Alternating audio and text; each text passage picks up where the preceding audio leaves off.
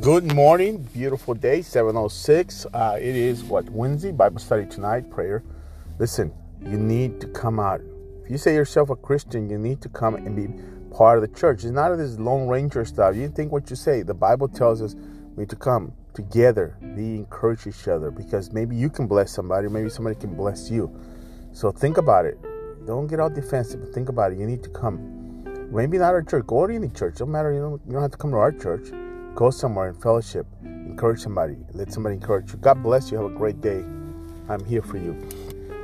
I'm leaving today. My plane is at 2:40. Heading out to D.C. From D.C. to Germany. From Germany to the Middle East.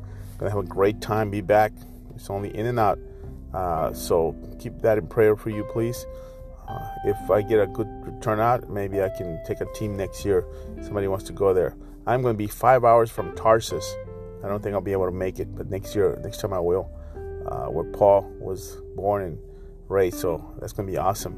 If I can sneak out, I will. Tarsus, 5 hours, bang.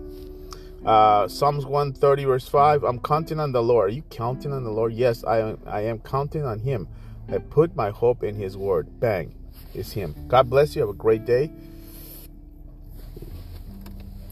Come to prayer. God bless you. Have a great day.